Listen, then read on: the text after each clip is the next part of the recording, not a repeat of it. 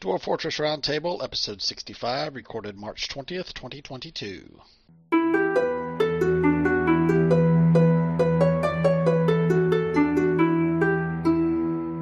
Welcome to Dwarf Fortress Roundtable, the podcast for all things dwarfy. Every couple weeks or so, your hosts gather to talk about our favorite game, Dwarf Fortress. So let's join your hosts, Roland. Thinking about that going to standard time, your Tony. Yeah, this is not just about video games. This is serious. We're going to start talking about... And Jonathan. What they should do is exactly what they've done since 1974, the last time. As they present insightful, irreverent, and often incorrect analysis. And always remember, losing is fun. I have been in a play for the last 2 weeks, so I have not played more than 15, 20 minutes of Dwarf Fortress in the last 2 weeks, so I have nothing to add to the Personal Fortress conversation. You guys? I have to admit that I had to put even the stream on hold, like the Bloodline, because I was getting crammed with a few things in school. So, no, not really, sadly. Hi, Future Jonathan chiming in here, and it looks like that we were actually mistaken about the length of time before the next release that we're about to come up on here, so just wanted to let you know that it looks like it is still going to be probably this fall if they concentrate on Fortress mode and Legends mode, so never mind. And I've done very little as well, because I've got a whole bunch of work stuff happening. So, yeah, not so much. And I also kind of slowed my roll a little because I was like, another year before there's going to be a release. Oh, goodness. So I was like, well, I'll park it for now and come back to it in a few months. So have you heard something after we have last spoken? I thought I read in our Discord, and I could have very easily gotten this wrong, as my attention to specific details has been somewhat limited in the past few weeks, but I thought that they were saying it was going to take about a year to get some of the current roadmap things done before we'd see a release, if they just focused on Fortress mode. Did anybody else see that, or am I just winging it here? Because I thought I saw that, but I could have totally gotten it wrong. I didn't see it, but unfortunately my attention has not been the best in the last couple of weeks. Well, if there's one thing I've learned... That may be so, and it may not be so. If there's one thing I've learned from engaging on the internet all these years, it's that if you want the right answer to something, you can emphatically state the wrong answer, and somebody will tell you the right one. Somebody will almost certainly correct us very, very quickly when we say that it's a year to the next release. That is true. That is true. All right, so let's press on to the news segment. That'd help us.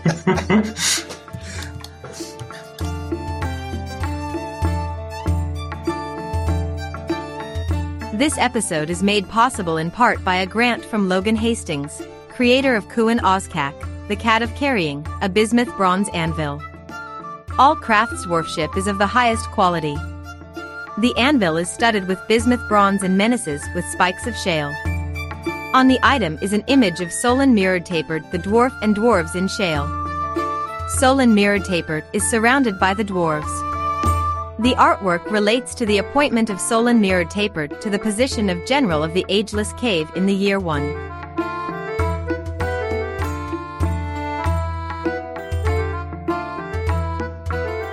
I believe since we last met, a new version of DF Hack has been released. Mm-hmm. It's not in, at least as of yesterday, around 1 o'clock in the afternoon local time, it is not yet in the starter packs. But I did download it, and I patched it into my latest version of the Paradexis Errant starter pack. And I got it working. So it gave me an error about TWBT, so I searched through and I found the latest release of TWBT that has been compiled at the last week of April for this release of DF Hack. So yes, I have it up and running in Dwarf Fortress, and it seems to be working fine. I haven't used any of the new features, but I do have it running. Yeah, I was just pulling up the page to see what the new features were. I think it's amazing. I think it was just the blueprints and Quickfort stuff. Yeah. Right? That's cool. I love it that we get a new DF hack like now. I think it's so cool that this far after the release. It's great. And I was actually somewhat concerned that it would mean, or excited that it would mean that a new release of the game was right around the corner. Because I think sometimes that's a good indicator of when they release a new game, is when there's some really big new DF hack update. One of the things that I'm really interested in for the blueprint in Quick4 are they mentioned that there are now blueprints for pump stacks and aquifer water taps. Oh, blessed. Which kind of meshes in with what we were talking about the last time we got together. Mm-hmm. In that I was complaining that pump stacks are too much of a pain. So if you can create a blueprint with them and put them in with some sort of automated script, then that would make it so much easier. So I'm going to have to see if I can figure out how to use Quick4 and Blueprint. I think that's a good idea. That for pump stacks would be cool, because that's what's kind of kept me from getting too curious about pump stacks, is it just seemed really hard. And tedious. Tedious, that's the word that I actually wanted. Tedious. I think tedious is a better word for it, yeah. I feel like that is the correct word. It feels tedious. So yeah, anything that would shave off some of the tedium and get me to the sweet, sweet windmills of doom or whatever would be awesome. That would be pretty nifty. So that's cool. I haven't had great luck, I'll be honest, with Fort blueprints, because I feel like I've tried to follow the directions, but then it ends up not quite working the way I had hoped it would work. How have you guys what's been your experience? Never tried it myself. I want to.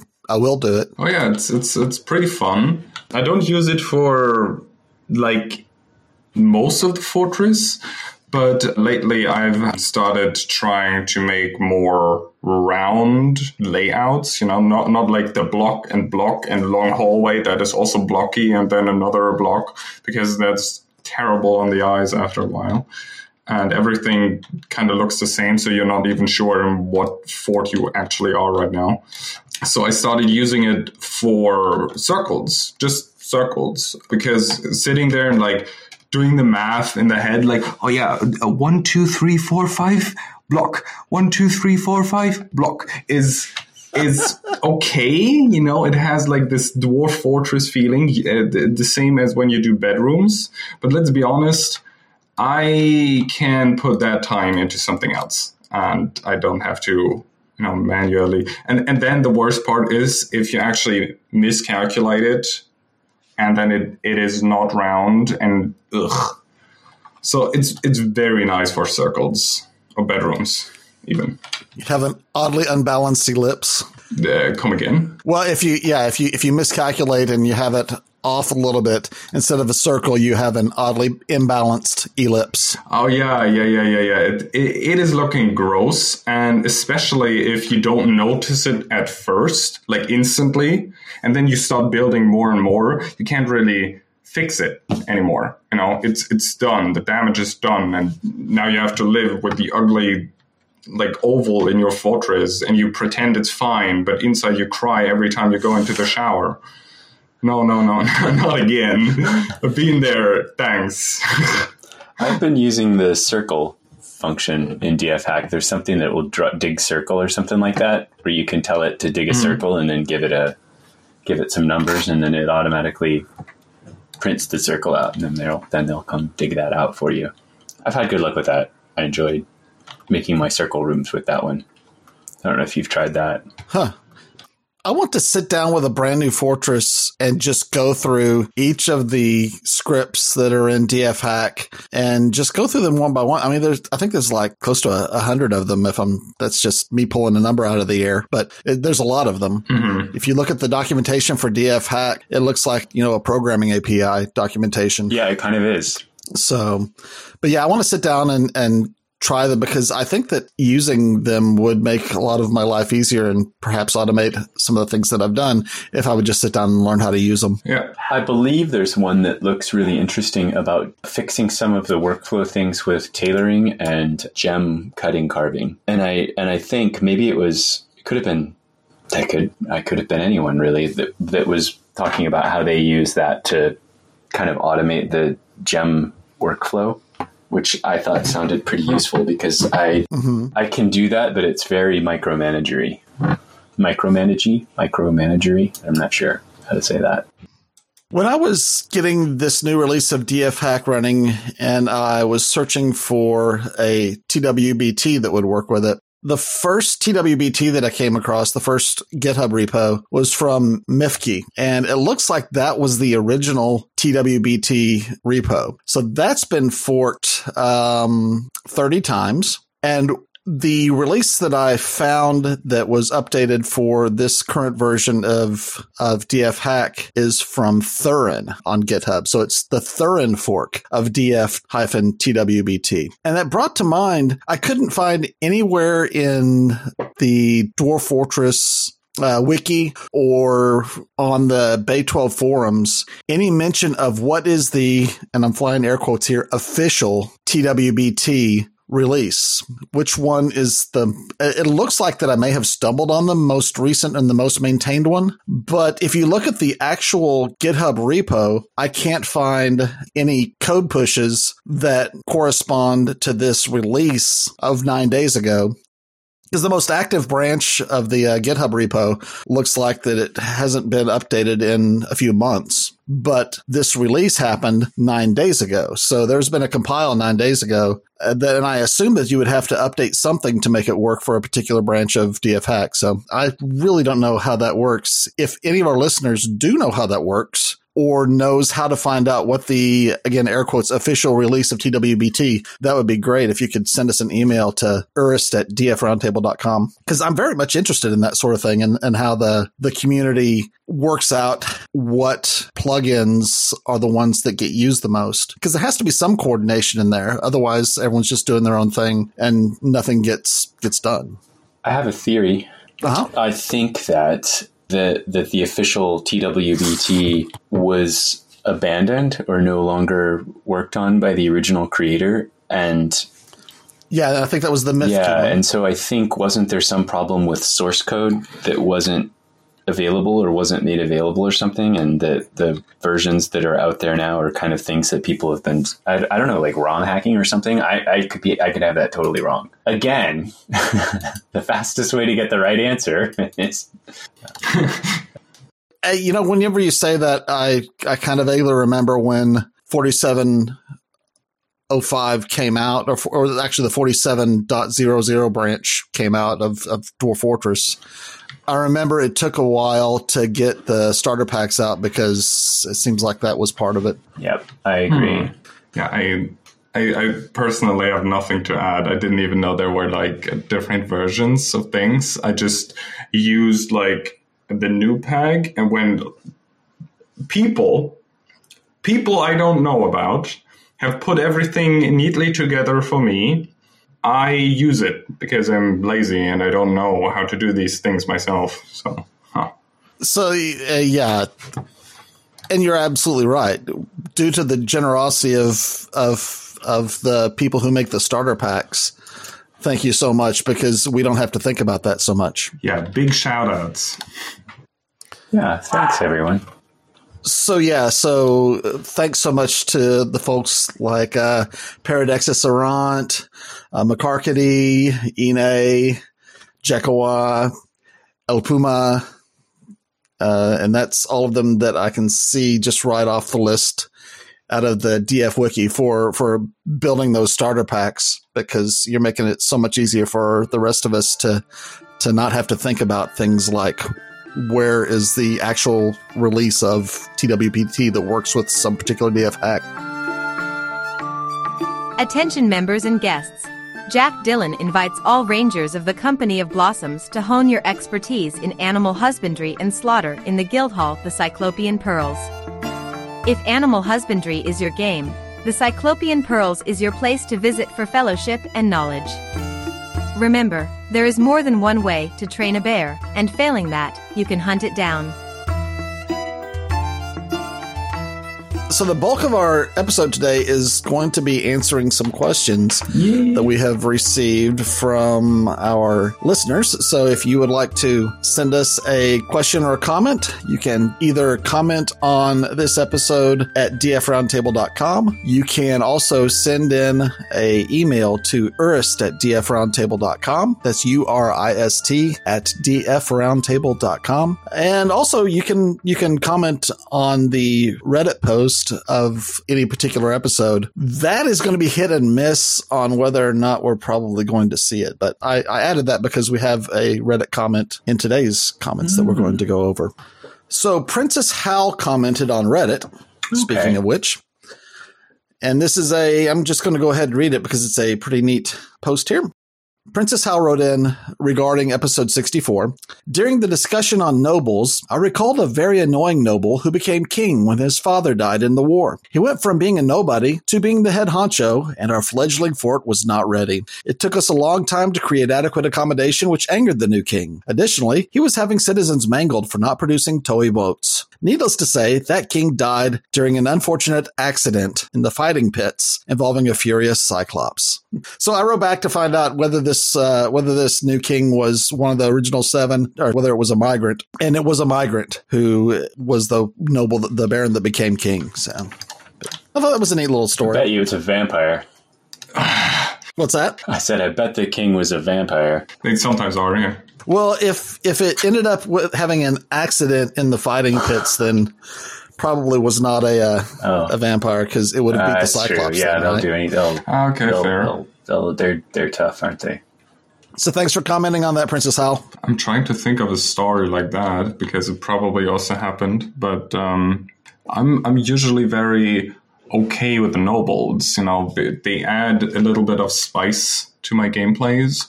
And yeah, no, absolutely. I mean, with the spice, the fact that they beat my other people for like not fulfilling things because, you know, wanting glass blown, wonderfully crystal clear tables in a fortress that was founded half a year ago is not okay. But I like to work around that simply because it gives me some how you say, not RP, but it's more like a difficult thing that I have to overcome.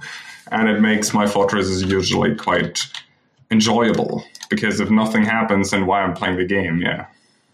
Well, I'm interested to see if my baron ends up getting promoted to king as this fortress continues on. Is that a common progression that a baron will become king? No. If they're a baron, they stay a baron usually. And okay. I don't think they can have 2 titles. Not sure about that. I'm not expert on that. So thanks again, Princess Hal. Paul Jackson sent in an email saying that they would like to try in Fortress mode tracking down the criminal bosses that are revealed through justice interrogations. And his idea is to create a most wanted gallery filled with statues and engravings of criminal masterminds. Okay, that's pretty cool. Yeah, I thought about you whenever I read this. In theory, the statues and engravings should reveal scenes from the criminal's life and present clues as to where they can be found. I don't use Legends Viewer, and I don't want to retire the fortress just to check Legends mode. So this seems like a fun workaround. Do you think this would work? And this is pretty much aimed, I think, at Roland, because you seem to be the one of us who really digs the justice system. For a reason. I mean, now I get to actively pummel people and be the good guy. So, but I think there's one problem in which you can't really tell them which event should be engraved or made into a statue. So they will pick at random.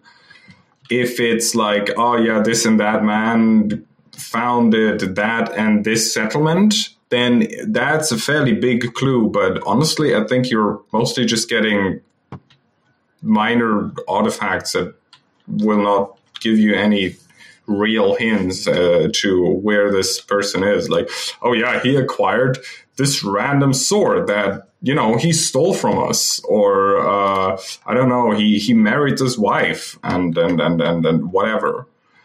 So it could work, but I think the potential that it doesn't is quite high, but it's pretty cool. Like, the simple idea of making a most wanted gallery is so funny to me. I think I'm just going to steal it because that's cool, especially with like explicit bosses or people or general criminals that, you know, come into your fortress more often, and they have become very iconic to the point where they like walk into your fortress and your military is like, oh, you again. I like that idea. Well, here's how I think it might be able to work. You take 4 of your crafts dwarves, or actually, I guess it's masons that make statues. You take 4 of your highly skilled masons and set them to engraving, because while you can't pick what the engraving is of, you can pick who the engraving is about. Yeah. So you have these 4 doing repeated statues, this set of people, and take a look at each of their statues, and the ones that just show them picking up a sword or stubbing their toe on a lead bed, you sell those to the humans or the dwarves as they pass by, and you only keep the ones that have something interesting. Okay, fair. If there's like 20 statues of one person made, perhaps one of them will reveal something that is a clue as to what the plot is. Yeah. It's an idea. Yeah. I think just going ahead and overproducing statues like that is the only way to actually get like really big clues. Mm-hmm. And then you kind of get rid of the other statues that you don't want. Unless there's stuff like, oh yeah, this criminal mafia boss is like hugging a pet worm or something, because that is amazing. I would keep that anyway, but that's just me. I haven't had great luck with the justice system and the wanted and all of that. I've done the investigations, and they don't ever... I mean, sometimes you can get information, but usually it's like, you know, so-and-so confessed under that doesn't know anything. I haven't been able to really unravel or unwind any of the complicated plots. So for me, it's been more of a novelty that I do if there's time, but I haven't really had a lot of exciting gameplay from it yet. I can see how it could turn into something, but I haven't had that yet. And I have completely ignored the justice system since it was released out there. So, oh no! I mean, it's very optional. Sometimes I appoint a sheriff. Sometimes I don't. Sometimes I just convict dwarves that I don't like. Yeah. What? I would never do that. What? This guy throwing a tantrum right now? Of course he's the murderer. Goodbye. As I like to keep a few of the vampire ones open. You know, if vampires going around killing people, it's always good. They can help you. You know, cull the fort, but you can also then use your own people to kind of throw people in jail for committing the crimes that they're not doing. Although I've had tantrum spirals as a result of that, where you put the wrong person in jail. And I thought I'm the sadistic one here, huh? You know. I just cull the fort with armies. Wow. Oh, wait, you don't mean your armies? Yes, I do. Yes, I cull the fort by just sticking people who may or may not be prepared into, if you come in, if you're a migrant and your occupation is peasant, you're getting drafted. Oh, I see. So either you win a soldier or you have one mouth less to feed. You're conscripting the fort, basically. Well, yeah, and whenever you send them out to take care of that forgotten beast, then there's a few less mouths that are going to make it back to the fortress after the fight. You know, I'm cool that way. That's the way the game rolls, though, you know? It's a cold world. So thanks, Paul, for writing in. Yeah. So next up is Byron Kilborn. Nice name. So he had a couple of things here. What's that? I said nice name. So Byron had a couple of things here. First of all, he said that he always uses millstones and screw pumps in his fortresses. And that brings up the question to me, what exactly is a millstone used for? Making flour, I believe. And then you can bake this bread. Is like big brain energy. It's usually used to mill plants. Well, no, I know in real world what they're for, but in Dwarf Fortress, No, in the game, yeah. That I actually, Yeah. I actually meant that. Yeah, I think you can ground. Is it Okay. cave wheat? Is that the crop? Yeah. So you just grind up your cave wheat, right? turn it into bags of flour for an ingredient for fancy meals. Yeah, exactly. It's a nice modifier. Can you grind other things like acorns? What? Can you do acorns or Acorns? something? Can you grind other stuff, or is it literally just cave wheat? No. It's a lot. It's a lot of things. So a lot of plants can be ground. Like, what is the actual word for it? What's the word you want to use, and maybe we can figure it out from that. Like grains. Okay, there are a lot of grain plants in the game, and all of them can be made into flour. You can also process stuff into squash. No, what's the word here again? Grist. It's like a plant paste, and you make paper out of it. Pulp.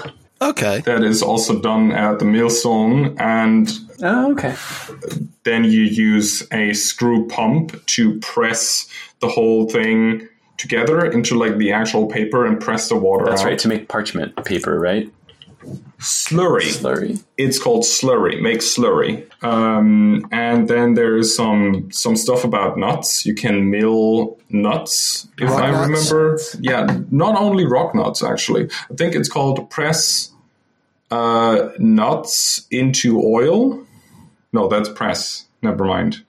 Yeah, but it's pretty cool. And if you want to have a oversized food industry like, myself, then they're a great addition because you get a lot of flour, and flour is a good modifier for things that you're trying to make food-wise. I like that. I actually kind of like that. I think I might even take Byron's suggestion to heart here and always build millstones and screw pumps now, because I like that idea of basically kind of building that in from the start. My food stuff gets really lazy because I usually just do chickens to get the eggs, and then maybe a farm for the mushroom wine or whatever. Yeah, kind of the same way with me. I do like to grow above ground crops whenever I'm able to get some seed for them, so that I can have like a variety. Things like, I think that I grew some strawberries and some asparagus. Well, here's a question. Are plump helmets hallucinogenic mushrooms? I think that they might be. And hear me out. Really? Well, strange mood, Okay. maybe some of them are hallucinogenic, and that's what causes strange moods. But that would imply that the plump helmet itself is not a single plant, but more of a common term for any kind of cave mushroom. Right. Yes. Which That does make some sense. you wonder. It's dark in there. You can't really see what you're doing anyway, because they don't have torches. Well, as far as I know, the only mushroom that is in the game are Right. plump But I think helmets, Roland's right? saying, what if that was the Dwarven name for the word mushroom? Right. You know, I'm agreeing with him for that. So, Yeah. Yeah. Maybe there's different, species. And this plump helmet is Psilocybe cubensis. Exactly. Hey, Tarn.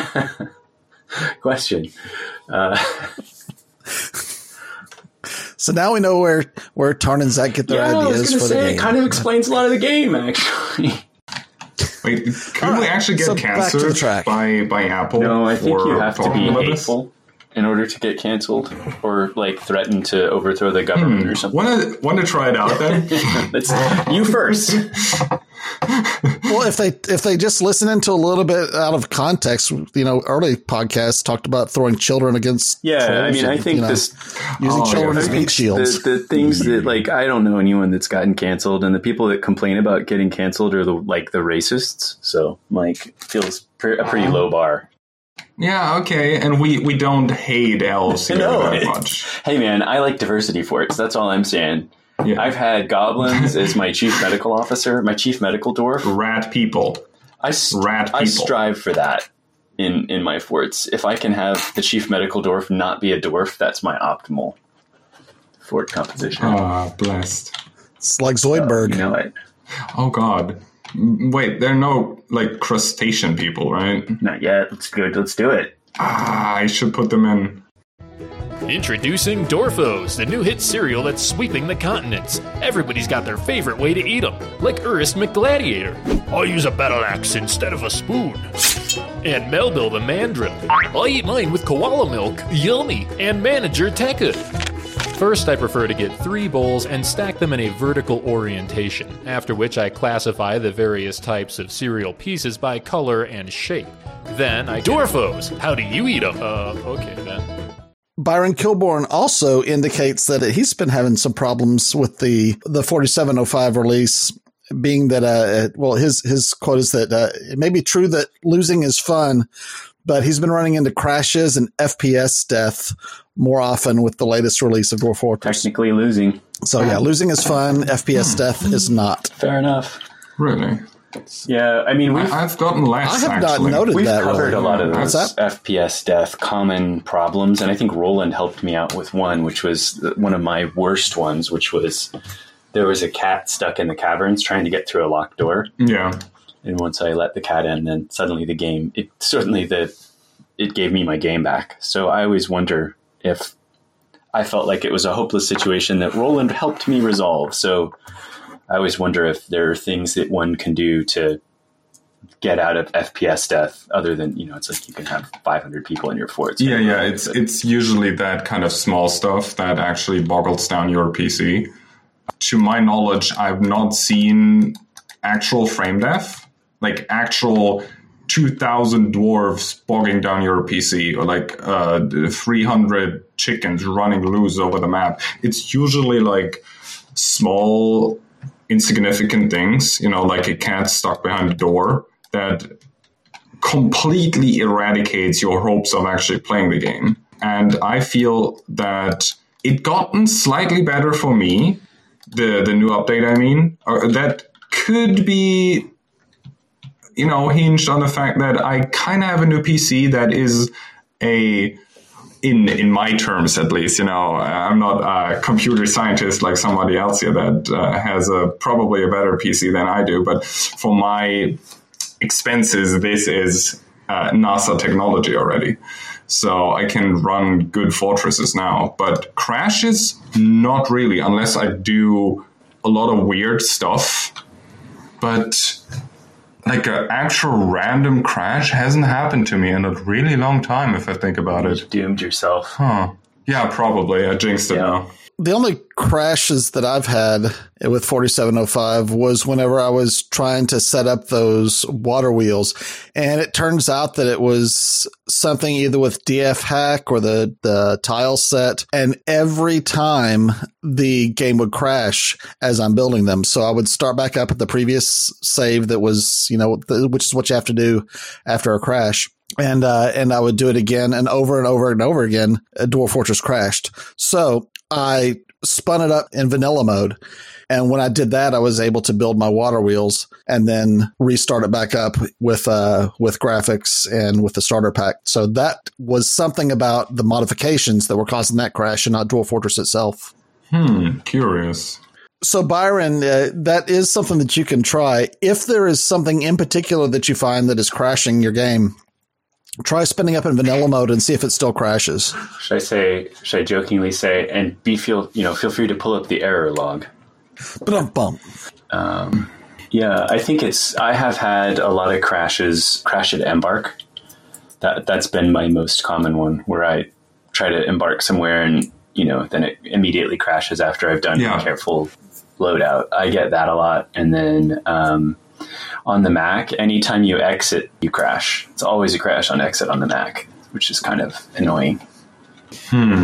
Well, I had the Embark crash sometimes, but it usually just happens when I have a fortress and I play in the fortress and then I retire it and then I either make a new world or start in the new world and then it crashes usually. But if I retire the fortress, then close the game, start it up again, and then start a new fortress, it works perfectly fine, I noted. So it is really like actual witchcraft. You appease the PC, and then it's fine. You chant you chant mysteries of the arcane into your laptop's ventilation system, and then it's incense. I've had some problems when I've used Embark Sacrificing Anywhere. the transistor gods. Oh, sorry. What's that, Tony? I was just saying I've had some problems when I've used Embark Anywhere. I embarked in a goblin pit one time. That was bad. Mm-hmm.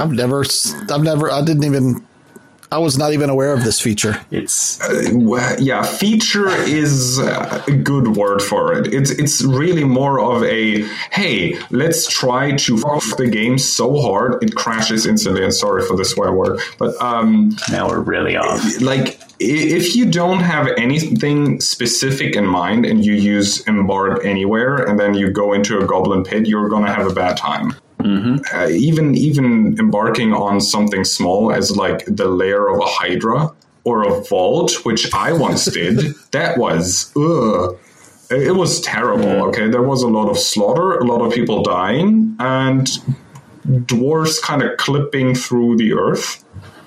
You're not. It was weird. Yeah, and when you embark in somebody else's fortress, like if you embark on another dwarven fortress, it's almost FPS death from the start, because I landed and there were 1,300 creatures. And my computer is not good enough to do that. So I was getting, instead of frames per second, it was like frames per minute, basically. Not a good experience. I tend to have my frame problems be caused by overproduction of stuff. And I found that Atom Smashers really help with that. I have taken fortresses that were running at about 12 frames per second and gotten them back up to 35, 40 frames per second just by getting rid of all kinds of crap that my dwarves had in stockpiles, and also the refuse and corpse stockpiles.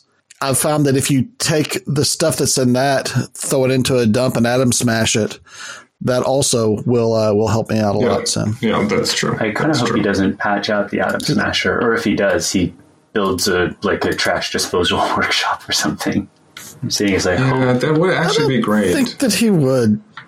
What's that, Roland? Like an actual trash disposal workshop would be quite interesting. Not sure how that would even work game-wise, but it could be helpful, because sometimes you have 200 really tattered leather trousers and the trader is not in for another full year, and you just kind of sit on it and you really notice that because they're laying everywhere on the surface, your dwarves are really busy just getting those tattered trousers, and forbidding them would just mean that you have to do the work of getting them off your map at some other point in time. So it's really just do I do it now or later? Attention members and guests. Christopher Harris invites all metalworkers of the Company of Amethysts to frequent the Iron of Aquamarines Guild Hall, located on level 14 of Iron Traded. Come join your fraternal metalsmiths in fellowship as you explore the art of pinging hot metal with cold hammers. Remember, without iron trading, there would be no iron traded. And Byron's last question deals with mega traps like pits, spike fields, magma labyrinths, forgotten beast traps. The good stuff. And it brings up dwarven toilets. Yeah. I built a flood trap one time. I spent way too long on it, and I never actually used it. So I don't tend to go much for the big traps. Maybe I'm robbing myself of a wonderful part of the game. Do you think? It depends on what you're trying to achieve, and what your goal with the fortress actually is. Because, for example, my latest fortress that I tried out was a family fort of I think I have 11 people now, and I feel making a super mega drowning labyrinth is, it doesn't fit my playstyle. Yeah, you need a work crew to do that. But if you're doing a really large fortress with a lot of people in it, then it can be great fun. The question here really is it worth the expense? And I feel like if you have one goblin civilization that attacks you, then a medium-sized trap will have quick results, is usually easy to clean depending on what you're trying to do.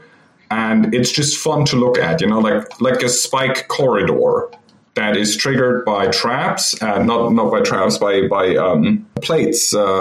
What's it called? Right, pressure plates. Yeah, pressure plates at the start. So, the stuff that a specific YouTuber once did in a bee fortress. So 2 people would push in, and then the rest of the soldiers would continue to walk over the pressure plates, continuously triggering the spike trap, and thus killing their own mates by just walking in. Great fun, hilarious to watch, hilarious to read about, a fairly decent amount of cleanup servers, It's not a drowning trap that shoves everything off the screen, but then again, you maybe actually want the equipment. It seems like that you could actually, if you wanted to go through the effort, you could build a flush system for that spike corridor, such that once the goblins are all there and you've collected all the goblinite that you want, flush it. Then you flush it into the end. I guess you would flush it to the end of the river. You still want to be able to get it off of your map, right? Yeah, you either flush it to the end of the river or down into the caverns and push it out of the caverns. Both work. I find stuff gets stuck sometimes on the side of the map. Yeah. Like a lot goes out, but some items, not even a specific group of items, just some specific items don't want to. And usually then collecting them later on when everything is dried up again, and then atom smashing those particular items works fine. But I feel like as soon as you try to make like a flooding system, like the actual Dwarven Toilet TM, it becomes a hassle. And that is something that I would consider to be a mega project, simply because there is water involved, and I really don't like working with a lot of water in Dwarf Fortress because it is quite tedious and dangerous. Yeah. I built one of those big traps one time with the water, and I made the entrance of my fort at the bottom of this huge pit, and then I had it so a switch would flood this huge pit when I locked and closed the doors. And then I would get everybody in that huge pit and then flood it and hope that they would drown and then flush them down the river. And everyone that was invading, most of them just swam out of the pit. And that made me sad. I once destroyed a fortress that I was bored with by having only a single entrance into the fortress at the top, taking a river, channeling it, and flooding the fortress. It filled up completely. Oh no! Yeah, it happens. That's when you pull the switch, and then all of a sudden you just go, "Oh no!" Well, no, I did this one on purpose. So I just wanted to see what would happen. Everybody died, is what happened. Oof. In that same section of Byron's email, Byron mentions that elves are the only creatures I truly fear, so I don't cut down trees unless I can't avoid it. Talking about reasons for building mega traps. But am I missing something? Elves seem to be trivial to defeat in battle. Yeah. They're shooting at you with sticks. Yeah. Well, I really don't get it. Like, fearing elves? Are we playing the same game? They usually come to me with, like, sharpened sticks and wooden armor. And the second I have a single dwarf with a full costume, they're not really a threat anymore. And if they come to me talking about like, oh no, you don't have to chop the trees, I'm like, what you gonna do? Like, poke me? I'm not scared. So Byron, we'd like a follow-up email. So what is it about elves that you fear? Well, it could be the war animals. My proposition is he is scared of the war animals because they can come in great numbers. Bears. Yeah.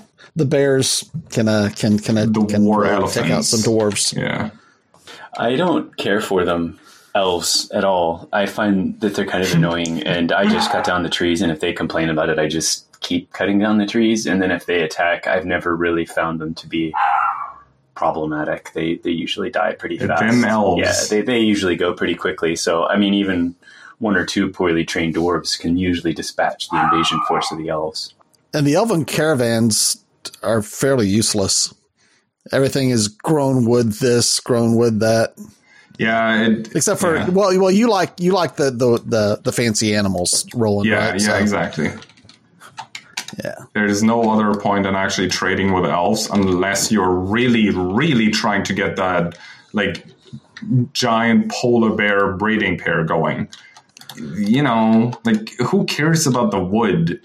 I mean, there are some exploits where they can come to you with like divine metal strings or something, and sometimes you're able to melt those down and make like a flaming metal sword. But ultimately, that is not much better than steel, so it's really just for the flavor. All right, so thanks, Byron, for sending us an email. And everyone, if you'd like to send an email with questions or comments, urist@dfroundtable.com. That's URIST@dfroundtable.com. All right. Okay, guys. Fantastic. Anything else that is going on? I don't think so. And next week, our clocks are back in sync. The roadmap came out, and so I think that everything is still just kind of percolating on that. I have to check a little bit more deeply to see if I missed a message about, because the initial idea was that if they just released with Fortress mode and I think it was Fortress and Legends mode, that it would be hopefully in the fall, but it sounds like that may have been revised. I'll have to find that out. We may have an update on that. Draw an update in the next episode from our. We'll update whether it's correct or not. We will find out. We will get to the bottom of this, or not. Please remember that we have no insight, nor do we have any influence. Yeah, sad. Okay, then. Well, everybody have a good couple weeks and stay safe. If you are in the Ukraine, we are thinking about you. It's just Ukraine. What's that? It's just Ukraine, not the Ukraine. Oh, sorry. Why is that that has to be is that just an American thing? No, it's a Russian thing, because what Russia contends is that Ukraine is not a sovereign country, and it's a district or an area of their country that they refer to as the Ukraine. And so it's an attempt to delegitimize them as a country.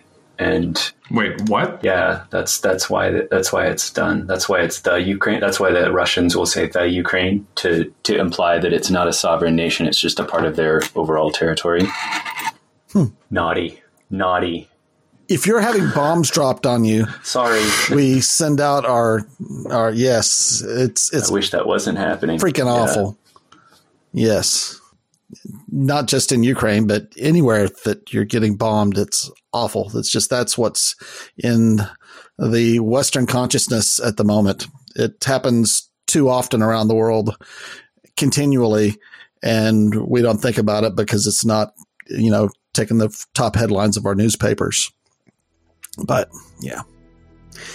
Anyway, let's play Dwarf Fortress and have fun, huh?